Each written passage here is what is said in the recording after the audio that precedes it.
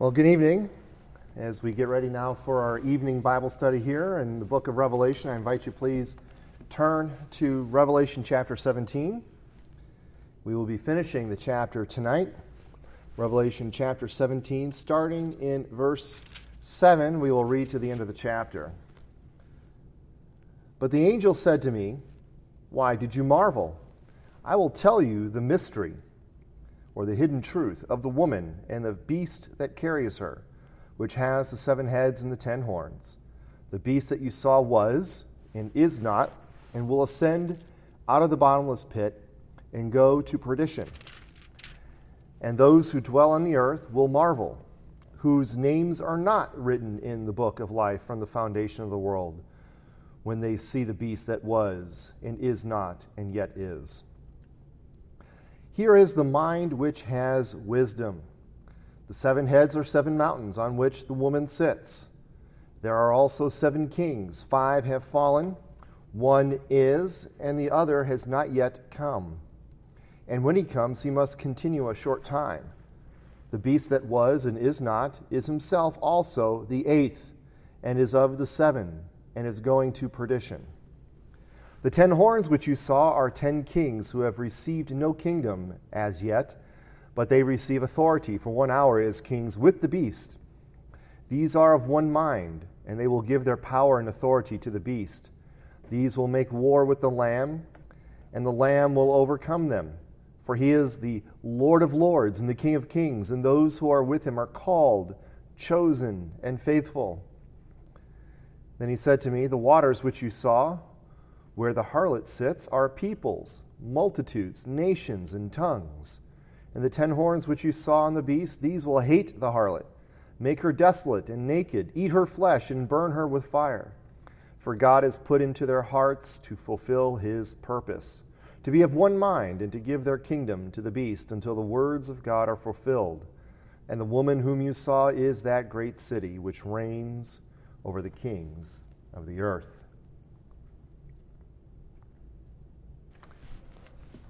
So last time, which would have been about a month ago, we began what we see here in Revelation as the 5th of 7 cycles, as we looked at verses 1 through 6 of chapter 17. This cycle begins in chapter 17, verse 1, and goes all the way through chapter 19, verse 10. And it focuses on Babylon, as each of the cycles seem to have a particular perspective, a particular focus on what is going on in the book of Revelation. They each look at the same general period of time. Again, this time that we're calling the church age, between the resurrection and ascension of Jesus Christ and his return at the end of the age. Each of these 7 cycles looks at that period of time from different perspectives, from different focuses. And this one focuses on Babylon. Now, we've mentioned it before, but by way of reminder, Babylon refers not to the literal city or kingdom of Babylon. In Revelation, Babylon stands as a symbol of everything that is anti-God in the world. And in verses 1 through 6, Babylon here is seen as a harlot, as a prostitute, dressed in scarlet and purple, sitting atop a great scarlet beast. And so John is summoned by one of the bowl-wielding angels, one of the angels that had the 7 bowls with the 7 last plagues of God, and he is summoned by one of these angels and told that he will be shown the judgment of the great harlot. Now, this harlot does what harlots do, and she commits fornication with the kings of the earth and the inhabitants of the earth. This harlot makes them drunk with the wine of her fornication. And all of this imagery of harlots and wine and fornication is meant to show us how the lure of the world seduces kings and people. And the notion of fornication, of course, is itself a symbol of idolatry. Fornication and sexual immorality are often symbols in the Bible that depict the idea of idolatry or spiritual adultery. So then John is taken by this angel into the wilderness, and he sees a woman dressed in purple and scarlet sitting atop a scarlet beast that has 7 heads and 10 horns. And of course, the idea of the 7 heads and 10 horns, we've seen this before throughout the book of Revelation. Chapter 12, the dragon has 7 heads and 10 horns. Chapter 13, the beast has 7 heads and 10 horns. And this beast here in chapter 17 is the same beast, has 7 heads and 10 horns, which signify the fact that this beast draws its power, draws its authority, draws its influence from Satan. So this idea of a harlot sitting on top of the beast is meant to invoke the idea of the marriage, if you will, of evil, anti-God, anti-Christian, anti-Bible culture with evil, anti-God, anti-Christian, anti-Bible world government. The image of this great beast is also meant to draw our attention back to earlier visions in Revelations chapter 12 and 13, in which the 7 heads and the 10 horns, again, as I said, indicate the satanic power behind world culture and the state. As always, when we see such visions, we need to understand, if you will, we need to understand how John and his readers would have understood it before we seek to understand it for ourselves and for our time.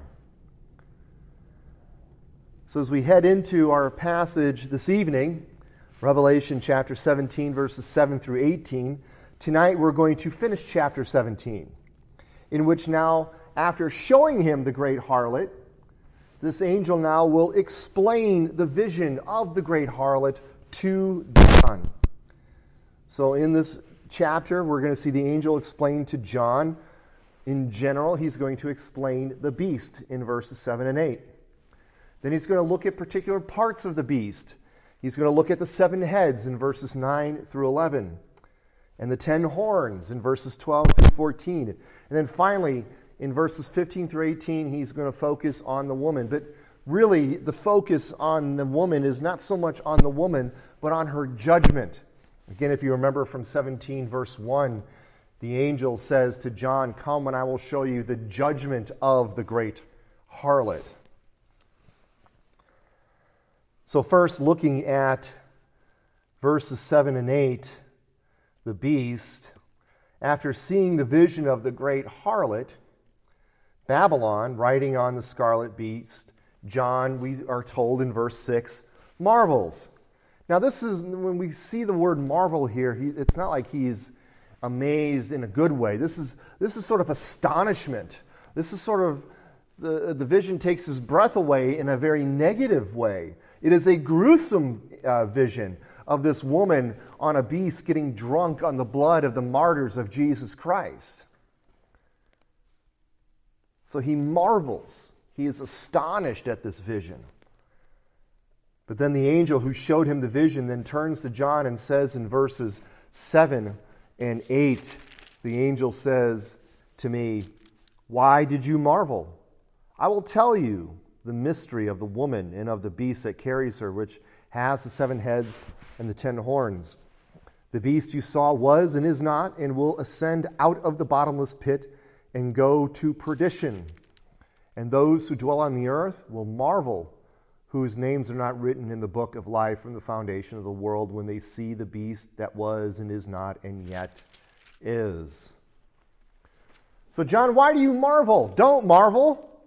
He's marveling, John is marveling because he sees this great image of the harlot, and I'm sure he is in every other vision that he has seen throughout the book of Revelation, he is taken aback. What does this mean? What does this symbolize? And the angel says, "Do not marvel, John.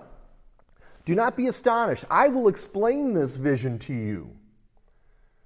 Now, it's not often in the book of Revelation that we see John receive a vision and that he is told the mystery of that vision. It does happen, but it's not very often. If you recall way back to Revelation chapter 1, when John gets the vision of the exalted Jesus, how this vision of Jesus is so unlike every other vision we see of Jesus in the Bible, where Jesus is a nondescript human being, Jesus meek and mild. In this vision in Revelation chapter 1, John gets a vision of the exalted Christ, of the glorified Christ, of the Christ who is at the right hand of God the Father Almighty. And it's a vision of glorious splendor in which Jesus has the sword that comes out of his mouth. He's got the eyes of flames of fire that pierce and see to the greatest detail. He's got the feet of burnished bronze and the white hair and all this stuff. But if you remember at the end of that, in Revelation chapter 1, verse 20, we see Jesus, the Son of Man, the Son of God, the great Lamb, the Lion of the tribe of Judah, Jesus walking amongst 7 lampstands, holding 7 stars in his hand. And then Jesus turns to John and says, I will explain to you the mystery or the meaning of the 7 stars and the 7 lampstands. So here's a vision that John gets of Jesus walking amongst the lampstands with 7 stars. And I'm sure he, just like now, marveled. What does this mean? What is the meaning of this vision? How am I to interpret this? And Jesus says, don't worry, John. I'll tell you. And of course, we know that the lampstands are the churches and the stars are the servants or the messengers of those churches.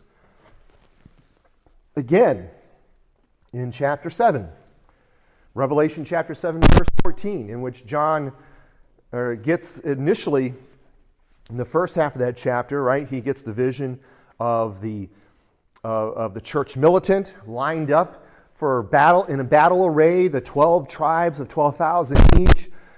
Shows the church militant, the church lined up. It's a census, like you see in the book of Numbers, a census of the and here, Israel lined up for war. It's the church. It is the church militant. But then at the end of that vision, he goes into the second half of chapter 7, where you see the church triumphant. This great multitude standing on a sea of glass before the throne. And John wonders, and one of the 24 angels, or one of the 24 elders turns to John and says, do you know who these are? And John, of course, says, no, sir, I do not know who these are. I do not know who these are. And the elder says, don't worry, I'll explain it to you.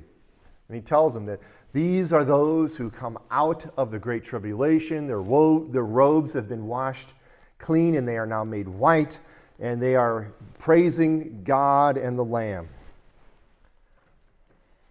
And now, of course, we see here in chapter 17, one of the bowl angels here will explain this vision that John receives of the great harlot on top of the great scarlet beast. Now, the problem is, of course, whenever you see these explanations to visions, sometimes the explanations raise more questions than they answer. But here the angel begins first with the beast. And in fact, most of this passage goes on to explaining the beast. And the angel says that the beast was and is not and will ascend out of the bottomless pit and go to perdition.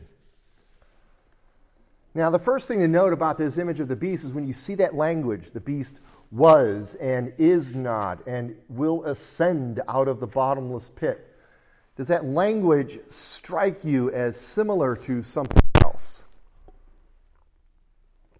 Well, it ought to, because oftentimes in the book of Revelation, how is God described? He is described as the one who was and who is to come. So in a sense, the first thing you see is that this beast is sort of a poor imitation of God. Whereas God is the one who was, who is, and is to come, this beast was and is not, and will ascend out of the pit and then go to destruction or go to perdition. Another thing, the second thing to note is we need to remember what the beast represents. What does the beast represent? Well, the beast is symbolic of evil. It is symbolic of the evil, satanic kingdoms of this world. We saw this in Daniel chapter 7. And we're going to be making a lot of references between Revelation and Daniel, particularly Daniel chapter 7. And in that vision, if you recall, if you were here with us during our study through the book of Daniel, when we looked at Daniel chapter 7, Daniel gets these visions. And the first vision that he receives is of these 4 beasts rising out of the sea. One looks like a lion. The other one looks like a bear. The third one looks like a leopard. And then, of course, the fourth one is a hideous beast with, you guessed it, 7 heads and 10 horns. Now, when we went through that chapter, right, we talked about this. Everybody wants to describe what does the 4 kingdoms mean. Who are these kingdoms? I want to identify them. And unfortunately, we realize that the angel that explains to Daniel that vision doesn't give him the answer. He says the 4 beasts are 4 kingdoms. And here, the beast, of course, is representative of evil kingdoms, evil satanic world governments, kingdoms or governments powered and influenced by Satan and his minions. Again, if you remember from Daniel chapter 9, when Daniel prays and he waits 3 weeks for the answer to his prayer, and an angel comes to him and says, I was delayed. He was delayed. We found out he was delayed by an entity called the Prince of Persia, the Prince of the Kingdom of Persia. And when we looked at that passage, we talked about how that is not an earthly prince. It is not an earthly king. It is the satanic power behind Persia. Because what earthly king can stand up against an angel? None. Zero. Zip. Nada. No kings can stand up against an angel. But can withstand an angel. So that angel was withstood by the Prince of Persia until Michael, the great angel of God's people, came and sort of rescued him and liberated him. But anyway, moving along here. Now, the idea behind this description of the beast is that evil world empires will rise and fall. So when John is told by the angel that the beast was and is not and will ascend out of the bottomless pit and go to perdition, this is the idea that evil world empires will rise and fall. But they are all representative of the beast.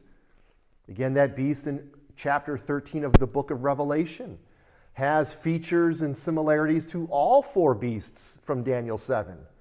So it is sort of an amalgam. It is a composite. It is a kind of a combination of all of those beasts. It represents all of them. So currently, from John's perspective, as he writes at the end of the 1st century, the beast, of course, would be manifested in the Roman Empire. The Roman Empire, which, of course, was beastly, right? Nero was a very wicked emperor. Nero persecuted the church. Many Roman emperors persecuted the church. The church, for the first 300 years of its existence in history, was persecuted off and on at the behest of the Roman Empire, the beast. But of course, before Rome was the manifestation of the beast, we had the kingdom of Greece. And before that, the kingdom of Persia. And before that, the kingdom of Babylon. And then Assyria, Egypt. The beast is always with us. The beast is present. Now, more importantly, of course, we see here there will come a government, a kingdom that will arise out of the bottomless pit. So the beast was and is not. So kingdoms rise and fall. But there will come one out of the bottomless pit. Meaning there will come a manifestation of the beast. It's probably its most terrifying manifestation, right before the end that will then go to perdition.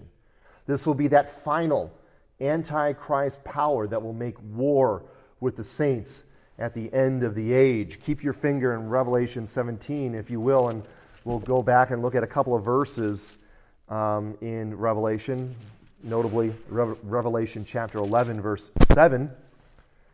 Revelation verse 7, this is in the discussion of the 2 witnesses, which represent the church. The church is that testimony that requires the evidence of 2 or 3 witnesses. So you have 2 witnesses here who are given the authority to prophesy. And they are given the authority to prophesy for 42 months. But at the end of that time, when they finish their testimony in Revelation 11, verse 7, the beast which hasn't been introduced yet. This is the first mention of the beast in Revelation, but he'll be further introduced in chapter 13. The beast will ascend, or the beast that ascends out of the bottomless pit will make war against them, the two witnesses, the church, will overcome them and kill them. So this beast, the final Antichrist world power, will come. When it says descend out of the bottomless pit, means it is influenced and powered by Satan himself. It is influenced and empowered and influenced by all of the power of Satan and the satanic world powers and demonic forces. And it will make war against the two witnesses and overcome them. We see similar imagery in chapter 13, where we see the beast described in a little more detail in verse 7 of that chapter. And it was granted to him, that is the beast, to make war with the saints and to overcome them. And authority was given him over every tribe, tongue, and nation. Again, this beast, which represents evil, anti-God, anti-Christian world governments, kingdoms. Like I said, they've been all with us throughout all of this age. But at the end of the age, near the end of the age, will come a final manifestation that it'll be as if it comes out of the pit of hell itself. And then the angel tells John that those who dwell on the earth, that is, the wicked, the unbelievers, they will marvel when they see this beast, the one that was and is and will go to perdition. They will marvel. Why will they marvel? Because that's what they do. That's what the wicked do. They have taken the mark of the beast. They worship the beast. They have been instructed by the false prophet, the beast of the earth, to worship the beast that comes out. The angel tells John, do not marvel about this, but the wicked will marvel. And of course, to confirm that these are the wicked, we see that the angel tells him, these are those who dwell on the earth are those who are written in the book of life, right? They are not written in the book of life from the foundation of the world. Again, just a little side note on this. As we've seen this before, the Bible, again, is quite clear that there are those whose names are written in the book of life, and there are those who aren't. And you don't get to write your name in the book of life. Your name is in the book of life. God has done that from before the foundation of the world. So if you are a believer in Christ, if you are a faithful believer in Christ, Jesus Christ alone for your salvation, rely on Him alone for your salvation. For your salvation, that gives the evidence that you are indeed one of those whose names was written in the book of life from the foundation of the world. Those who marvel at the beast, when they see the beast that was and is not and yet is, those are the people whose names are not written in the book of life. So those in this world who love the state and think government can cure all ills and right all wrongs, they effectively make an idol out of the state and worship the beast. We see this all around in our world, and it has been manifested in the world. Those ancient governments from the time that the New Testament was written were all about emperor worship and worshiping of kings. I mean, even going back to the Old Testament, pharaohs of old were considered deities that needed to be worshipped and revered. Kingdoms have always thought that their kings were sort of demigods at the very least, if not then just chosen by gods or God. And people even today, they are willing to give up their freedoms and liberties in order to have security from the state. Cure all their ills, right all the wrongs, to bring justice. The problem on world governments. Okay, well, let's move on now to verses 9 and 11 as we see the angel talk about the seven heads. He moves away from the beast in general to talk about some of its features. Look at verses 9 through 11. Here is the mind which has wisdom. The seven heads are seven mountains on which the woman sits. There are also seven kings. 5 have fallen. One is, and the other has not yet come. And when he comes, he must continue for a short time. The beast that was and is not is himself also the eighth, and is of the seven, and is going to perdition. FYI, when you see something repeated like that, oftentimes we've seen that phrase already, was and is not, repeated 2 or 3 times, and goes to perdition has also now been repeated. In other words, this is to signify to us that all of this evil wickedness that we see in the world manifesting itself, the world governments and kingdoms of this world are all destined for judgment. Everything that sets itself against God, against His Christ, against His people, the church, are destined for judgment. They are to perdition. And that is one of the great truths of the book of Revelation. One of the great truths that this book is so desirous to teach us is that God is in control. He is in control and sovereign control over kings and nations, and that He will enact judgment on the wicked, and He will vindicate and preserve His people. That is one of the great truths of this book. But now this angel tells John, here is the mind which has wisdom. In other words, you really need discernment. You need to put on your thinking caps, people, because what you're about to hear, you need wisdom. If you remember back when chapter 13, verse 18, when we looked at the beast from the earth, the false prophet, and at the end of that chapter, we again see you need the mind of wisdom in order to understand the number of the beast, and how we looked at that and we saw how you've got the number of the beast. You've got all of the interpretations of the number of the beast, which there are so many interpretations. There's probably as many interpretations of the number of the beast as there are people who hold to those interpretations. And if that tells you anything, it should tell you this, that the number of the beast is probably not any of those things. But it takes wisdom, because people have run wild with trying to interpret the number of the beast. And the same thing here, as this angel tells John about the 7 heads of the beast. There are a lot of interpretations of the number of the beast. There are a lot of interpretations of the 7 heads of the beast. This calls for wisdom.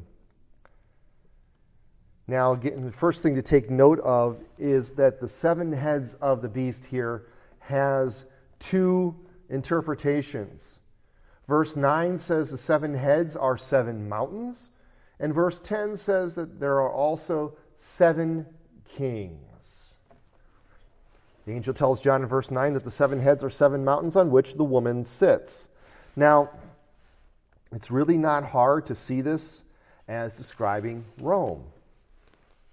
Again, the woman, as we saw last time, is described as Babylon the Great, the mother of harlots. And Babylon in the New Testament was often a way of describing Rome. Peter, in his second epistle, signs off his Peter, saying, "Greetings from those who are in Babylon." And it is often believed that Peter wrote that epistle while in Rome. And Rome is also a city that sits atop 7 mountains or 7 hills. So I really think you have to work hard not to see this image as Rome. In other words, the 7 heads upon which the harlot sits are 7 mountains upon which Rome sits, a manifestation of the beast, a manifestation of the harlot as well. Rome, that world culture that sought to lure and entice the people of God away from faithfulness. Now, if you hold to a preterist view, if you remember from our very first lesson when we looked at the various ways or interpretive grids in which the book of Revelation has been understood, one of those is the preterist. You have the preterist view, you have the futurist view, you have the historicist view, and you have the idealist view. The preterist view of Revelation holds to the view, it's the interpretation that says most, if not all, of the prophecies and visions of the book of Revelation were fulfilled in the past. That's what preterist means, in the past. Now, if you hold to a full preterist view regarding Revelation, that would be heresy. That would be a heretical view, because it also says that the return of Christ was completely fulfilled before 70 AD and the destruction of Jerusalem. Now, a partial preterist view, and I think you may recall this one as well, a partial preterist view holds that most of the prophecies and visions were fulfilled in AD 70, with the exception, at the very least, of the final return of Christ. There might be some other things too. But if you hold to a preterist view of Revelation, and also you hold to an early date of writing of the book of Revelation, which some do. It's not the majority opinion, but there's a pretty sizable minority of people who believe that Revelation was also written before 70 AD. Then this idea that the seven heads represents Rome works very well for your position. Because, again, the preterist view holds that most of Revelation was fulfilled in 70 AD with the fall of Jerusalem. Also in the preterist view, the beast is Rome, the fourth and final beast from Daniel's vision in chapter 7. So if you hold to a preterist view and an early date of writing, this works very well for you, as I said. But just the very fact that Rome is doesn't prove present to the exclusion. You can believe the seven heads represent Rome, and that the beast, at least in some way, is manifested in Rome. Because most are and interpret Revelation.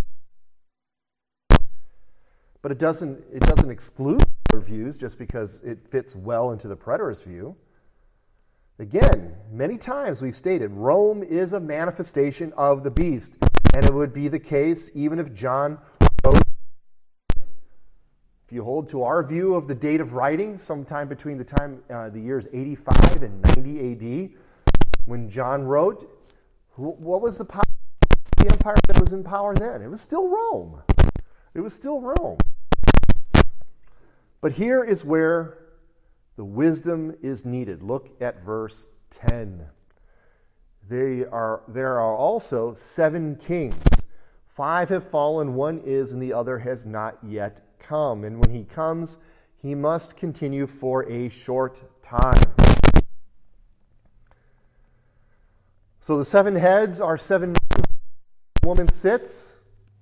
Rome, okay, no problem with that. But also 7 kings, and we're told 5 fallen, 1 is, and the other is not yet come.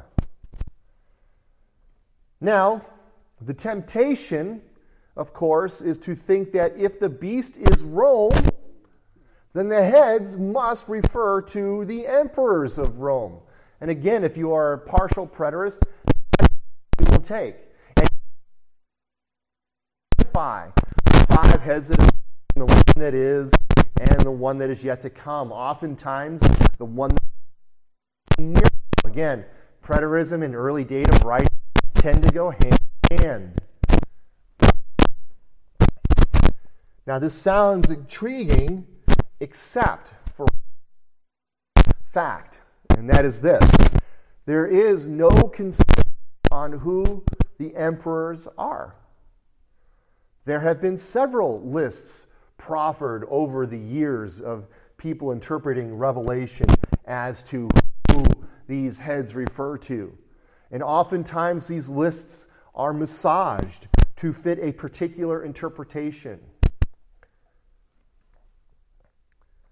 I'd like to suggest an alternative. Instead of trying to identify the 7 with 7 Roman emperors, how about this? Maybe they're not so much particular, but symbolic of past, present, and kingdoms.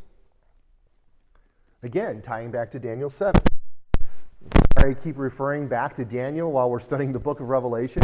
But again, it goes to show you how linked these two books really are. And if you recall, again, how those four beasts were rising up out of the sea in Daniel chapter 7. When we looked at that passage back in January, we noted there are many who want to identify the four beasts. And the most typical illustration, or I should say the most typical interpretation of the four beasts is the lion represents Babylon, the bear represents the Medo-Persian Empire, the leopard represents Greece, and the fourth beast, the hideous beast, is Rome. But when the angel gives the interpretation of the vision to Daniel, he doesn't tell him who they are. He just says, Daniel, the four beasts that you saw rising up out of the sea are four kingdoms. Four kings or kingdoms. He did not specify who or whom they were. I always find it interesting and intriguing when the Bible tells us something and we seek then to sort of peek behind the curtain, right? Okay, let me. How many people here? I'm sure everyone here has seen The Wizard of Oz, right? And everyone wants to peek behind the curtain and take a look at the wizard. Everyone wants to see. We hear this mystery. Our minds are not in tune to sort of accept just half explanations. We need to know. We want to know. So we're like, okay, who are these four kingdoms? And we say, okay, this Babylon, Persia, Greece, and Rome. Kind of sounds like a little Babylon, Persia, Greece, and Rome. Oh my. Babylon, Persia, Greece, and Rome. Again, the angel doesn't say that. And the fact that the angel doesn't say that indicates to me that it's not relevant. It's not relevant. In fact, four, if you think about the number four in symbolically, it represents the entirety of the world, right? The four corners of the world, the four winds. So these are kingdoms from all over the world. And they will come, and they will be there. One will rise, and then it will fall, then another one will take its place. Again, the beast that was, the beast that is, or is not, and will rise out of the pit and go to perdition. So I would like to take the same approach here. Because we could speculate all the livelong day as to who the seven kings are. But at the end of the day, if I give you who I think they are, guess what? It is just speculation. Someone else told you the kings are this. Guess what? It is just speculation. Because unless it is in black and white in my Bible, it is just speculation. Now, it may be good. It could also be a very bad. So I see no reason or need to go beyond what Scripture says here. So the idea of the seven heads, I suggest, is to say this. The beast is in control. The beast has been in control, is currently in control, and will be in control for a little while longer. In other words, by showing the beast with seven heads suggests that the beast's dominion, that number 7 meaning complete, fullness, the beast's dominion over fallen humanity is total. It is comprehensive. But guess what? It is nearing its end. At the time of writing, John and his contemporaries are in the 6th, if you will, head or kingdom. The last one will come and will continue for a short time. Think about what happens in Revelation chapter 12, right? In Revelation chapter 12, when we get the vision of the woman and the child, and we find out in verse 7 of chapter 12 that war broke out in heaven. Michael and his angels fought with the dragon, and the dragon and his angels fought, but they did not prevail, nor was a place found for them in heaven any longer. Verse 9, so the dragon was cast out. That serpent of old called the devil and Satan, who deceives the whole world. He was cast to the earth, and his angels were cast out with him. And then We go on in verse 10, Then I heard a loud voice saying in heaven, Now salvation and strength in the kingdom of our God and the power of his Christ have come. For the accuser of our brethren, who accused them before our God day and night, has been cast down. And they overcame him by the blood of the Lamb and by the word of their testimony, and they did not love their lives to death. Therefore rejoice, O heavens, and you who dwell in them. Woe to the inhabitants of the earth and the sea, for the devil has come down to you, having great wrath. Why does the devil have great wrath? Because he knows his time is short. His time is short. And that's what we see in this vision too. 7 heads, 5 are gone. 1 is, and 1 is yet to come. That means the time of the beast is short. The time is short. Evil will not reign forever. When the angel says that the beast himself is an 8th kingdom that is like the 7, that is the kingdom of Antichrist, this last one that comes out of the bottomless pit. He marks the end of the age, and it will be the one that goes into destruction. It will be the one that is there when Christ returns in victory at the end of the age. So that is how I think we should interpret the 7 heads. Sure, they are kings and kingdoms, but they are representative of the fact that the beast has always been in power. And he has control over fallen humanity. But his time is short because 5 of its 7 heads have been used up in a sense. Think of a hydra, right? The old myth of the hydra, right? Hercules, of course, the way the story goes is when you chop off one head of a hydra, 2 more come in its place. Well, in this case, this is a 7-headed serpent, and 5 of its heads have been dealt with. You're currently dealing with the 6th one, and there's 1 left to go. In other words, his time is short. It is almost at an end. Evil will not reign forever. Well, now, moving on, the angel goes on now to describe the 10 horns in verses 12 through 14. Look, please, first at verse 12. The 10 horns which you saw are 10 kings who have received no kingdom as yet, but they receive authority for 1 hour as kings with the beast. Now, as with the angel's previous description of the 7 heads, there are a lot of people who wish to identify these 10 kings. They wish to identify the 10 kings.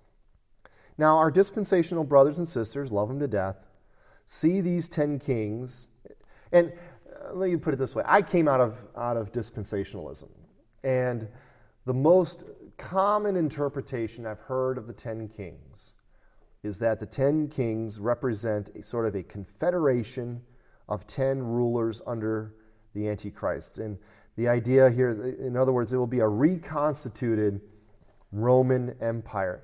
And where you get that really is going back to Daniel, my favorite other book to talk about when I'm talking about Revelation. When you get to Daniel, and if you remember in Daniel 2, right, Nebuchadnezzar has the vision of the great statue. And he's perplexed, and he calls Daniel, who interprets the vision for him, and he tells him that you, O king, are the head of gold, and there will come a kingdom after you. That's the chest of bronze, the torso of silver, and then the hips of bronze, and then the legs of iron, and then finally you get down to the feet and the 10 toes, iron partially mixed with clay. So this idea of the 10 kings is derived from this idea of the 10 toes, a confederate sort of reconstituted Roman Empire, because partly iron, and you've got the 10 toes. So the most common dispensational interpretation of the 10 horns is that they are 10 kings or 10 governors or 10 rulers in a reconstituted Roman Empire. Now, you can imagine in 1993 when the European Union was formed, right? This sent the prophecy geeks into a state of ecstasy. Aha! The Roman Empire has been reconstituted. We are in the end times. We are so close. Problem is now, if you look at the EU, has way more than 10 kings. And they're adding more. Another problem with interpreting the 10 horns as a reconstituted Roman Empire is the number 10, like the number 7, has symbolic significance. So to take this woodenly literal approach, in my opinion, I think does damage to the book of Revelation. You see, Revelation is not a code book. It is not a cipher to the future. If you think about World War II, you see these World War II shows and stuff, where you capture a message from the enemy side, and if you've broken the code, then you just take the message and you compare it to the cipher, and you can crack the code and all, so on and so forth. And they look at God's word like that, particularly the book of Revelation. They say, this is a cipher for the future. This is how we interpret. We just need to crack the code. No. It is God's way of telling us that He is in control, even when it doesn't appear that He is. And Revelation also shows us that Christ is coming and will bring judgment on the wicked and vindicate His people. So then what do the 10 kings mean? Well, first of all, let me say this. I don't think our dispensational friends are too far off the mark on this one. Again, note the clues in verse 12. These 10 kings have received no kingdom as yet. So at least from John's perspective, these 10 kings are from his future. They have received no power yet. They've received no kingdom yet. They've received no authority yet. And when they do receive authority, they receive authority for 1 hour as kings with the beast. What does an hour suggest? A very short period of time, right? When you periods of time that are in the Bible, in the book of Revelation, I should say, you have, that, of course, the one that we've seen time and time again, right? Times time, half a time, 1,260 days, 42 months, all talking about the same 3.5-year period, which is representative of the church age. We've seen 10 days, 3 days, 1 day, an hour, all short periods of time. When we get to Revelation 20, we're going to see 1,000 years. That's a long period of time. So the fact that they receive authority for 1 hour suggests a very brief period of time, and then they rule with the beast. Now, if you look at verses 13 and 14, we also see this. These, the 10 kings, are of one mind, and they will give their power and authority to the beast. These will make war with the Lamb, and the Lamb will overcome them, for he is the Lord of lords and King of kings, and those who are with him are called, chosen, and faithful. So these 10 kings who have received no kingdom as of yet, when they receive authority, will be for a short period of time. They will rule with the beast. They will give their authority to the beast, and then they will go to war with the Lamb. This, to me, indicates that this is something that will happen at the end of the age. We saw this before. Revelation chapter 16, verse 14, in the 6th bowl judgment and the great battle of Armageddon. You're thinking, oh no, Pastor, please don't go through Armageddon again. Don't worry, I'm not. The great battle of Armageddon, in which all the kings of the earth gather for battle. And needless to say, this is a battle that is never in doubt. We also see that we will see this again in Revelation chapter 19, verse 19, in which the kings of the earth are gathered together to battle against the one who sits on the white horse. And here, this final battle is being told from a different perspective again in Revelation 17, 12 through 14. As with the other two visions, the kings of the earth are drawn together. They make war with the Lamb. And then in verse 14, we see the final battle in this very succinct statement. And the Lamb will overcome them. So these 10 horns are 10 kings of complete rally to the beast and rule with him for a very brief time. They will gather for war and be easily defeated by the Lamb. Now, finally, let's look at verses 15 through 18 as we see the woman. Now, again, as I said earlier, these next verses don't so much describe the woman, which we did see last time in verses 1 through 6, It describes the woman in greater detail, but here they describe her demise. John was told again back in verse 1 to come and see the judgment of the harlot, and that's what we see now as we look at verses 15 through 17. Then he said to me, the waters which you saw, where the harlot sits, are peoples, multitudes, nations, and tongues. And the 10 horns which you saw on the beast, these will hate the harlot, make her desolate and naked, eat her flesh, and burn her with fire. For God has put it in their hearts to fulfill his purpose, to be of one mind, and to give their kingdom to the beast until the words of God are fulfilled. So the angel first describes the waters upon which the harlot sits. These waters, as we've seen earlier in other lessons, is symbolic of the nations, the vastness and the chaos that they bring, the nations.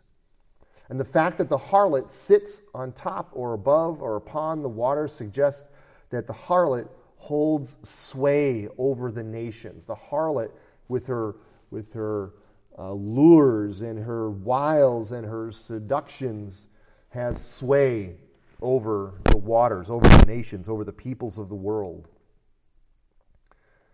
And then we see the 10 horns again, but now we see them again of one mind, whereas before they were of one mind giving their authority to the beast. Now they are of one mind in hating the harlot. The kings of the earth begin to destroy the harlot. They defile her. They burn her. Now, what in the world is going on here? What in the world is going on here? Well, let me put it to you this way. Evil eats their own. Right? If there's one thing that we've seen time and time again in the scriptures, is that the wicked end up eating their own. They fall into their own trap. They're hoisted on their own petard. The boulder that they roll up the hill rolls back down upon them. Evil eats their own. You think back when Jesus is performing miracles, and he's performing signs and miracles, and the Pharisees look at Jesus and they say, he casts out demons by the power of Beelzebub.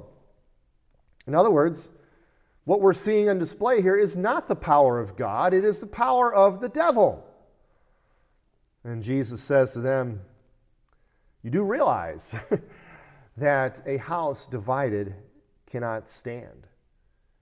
A house divided against itself cannot stand.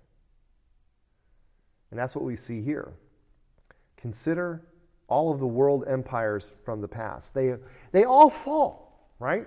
The kingdom was, the beast was and is not. They all fall. And they all fall typically because of internal rot. Roman Empire, perfect example. At the height of its power, nothing could touch it. It was the most powerful empire in the world. It had an expansive world empire covering most of Europe, northern Africa, and large swaths of the Middle East. Massive empire. And a massive army, a well-trained army, highly technical army with great technological advancements and great tactics, were able to hold that empire for hundreds of years. But again, because when Rome fell, it wasn't because the barbarians beat them. When Rome fell, it's because Rome was rotting from within, and by the time the barbarians attacked, they were a shell of themselves. Empires fall from within. They eat their own. They're parasites that eat on their own flesh. And again, this is because God puts this in their hearts.